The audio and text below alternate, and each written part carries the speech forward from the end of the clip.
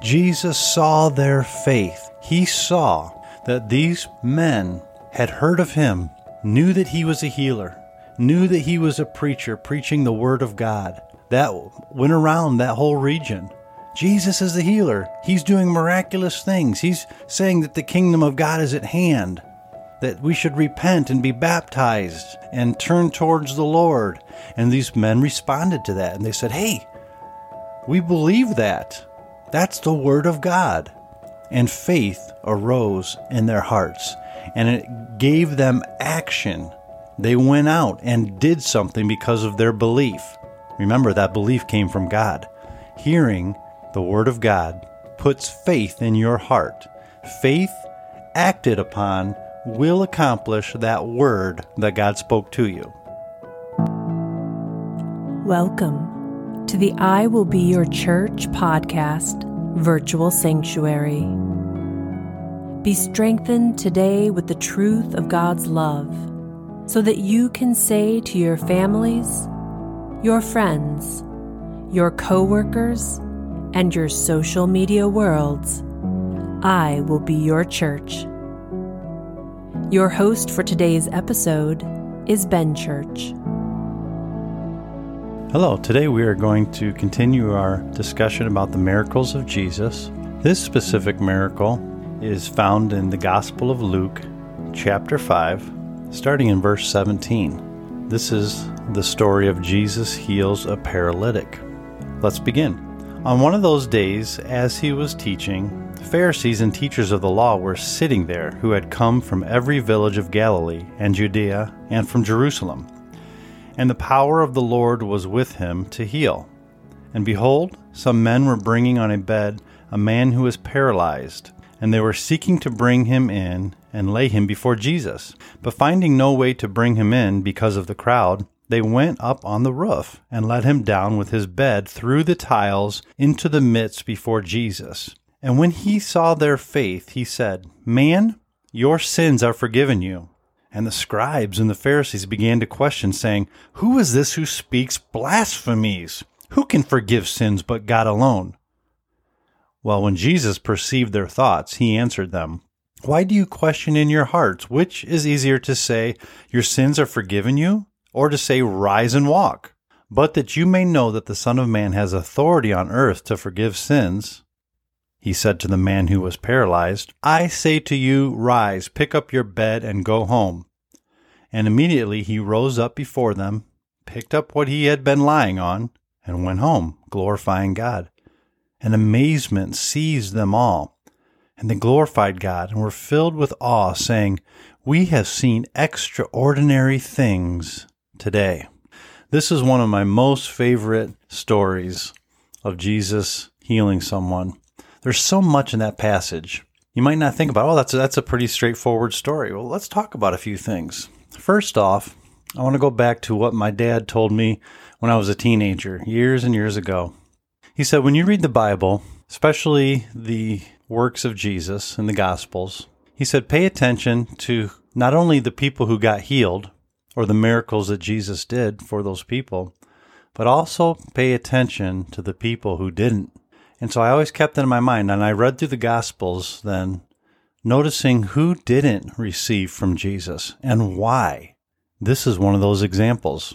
Now, to give you some context, in this story, as you read it in other Gospels, this is actually either in Jesus' house in Capernaum or in Peter's house. It could be either one.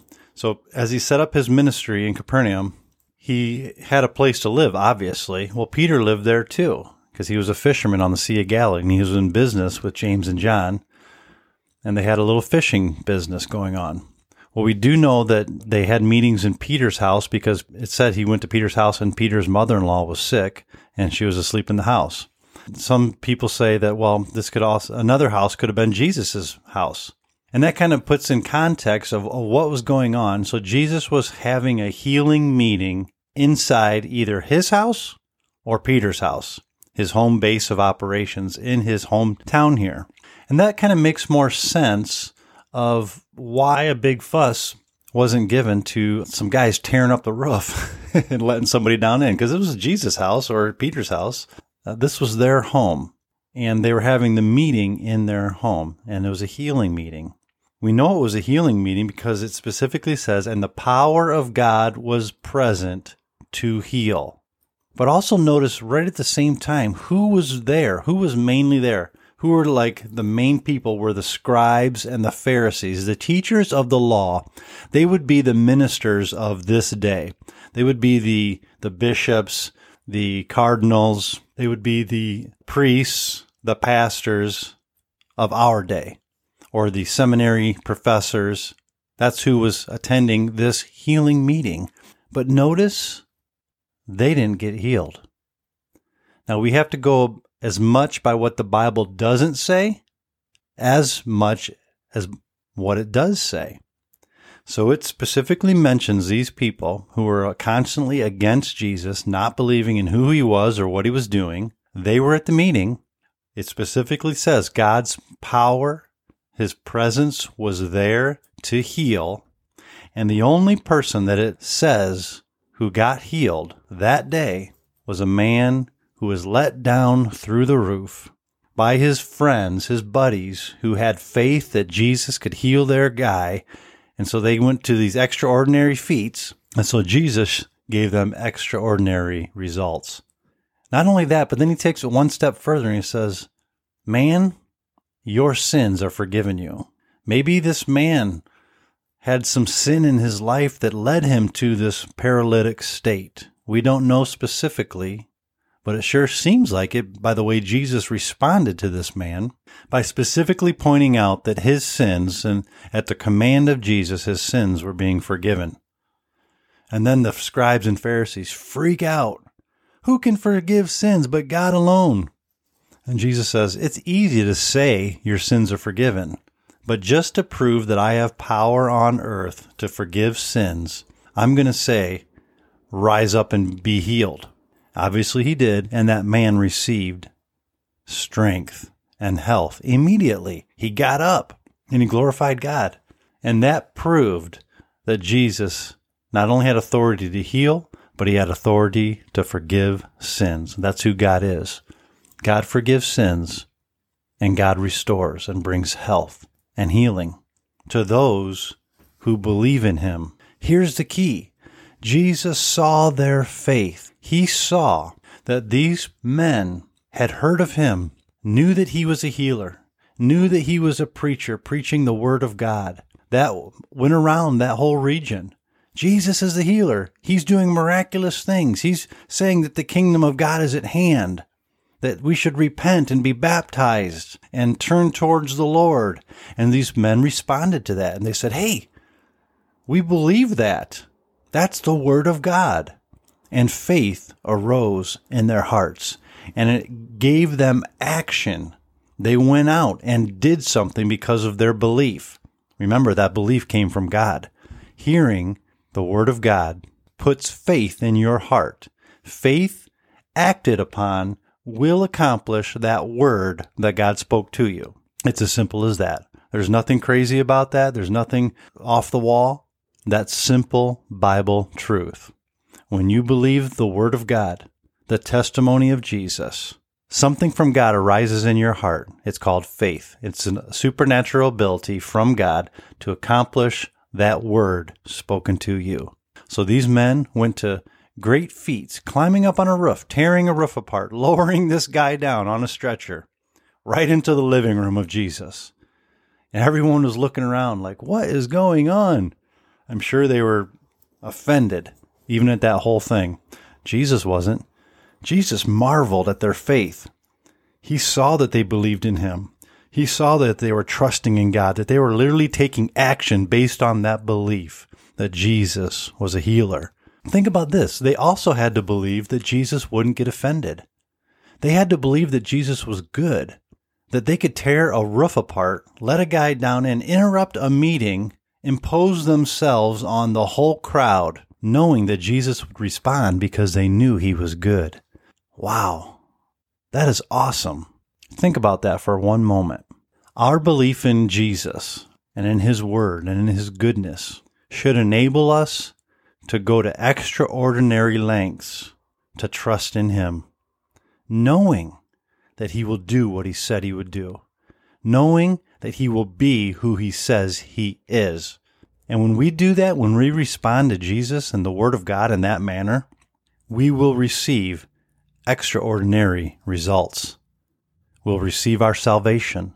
We'll receive our deliverance. We will receive our healing. We will receive our forgiveness of sins. Our lives will be changed from that day forward when we respond to who Jesus is and what he says and does. And that's made plain before us today through this parable, through this story, this example of Jesus healing a man, of having a meeting. Man, that's such an awesome story. Jesus marveled at their faith. He saw that they had faith, that they trusted in him. And then all of the people then went away amazed. They were glorifying God. God received the glory, just as God will receive the glory in my life and in your life when you obey him and do the things he told you to do and succeed in that.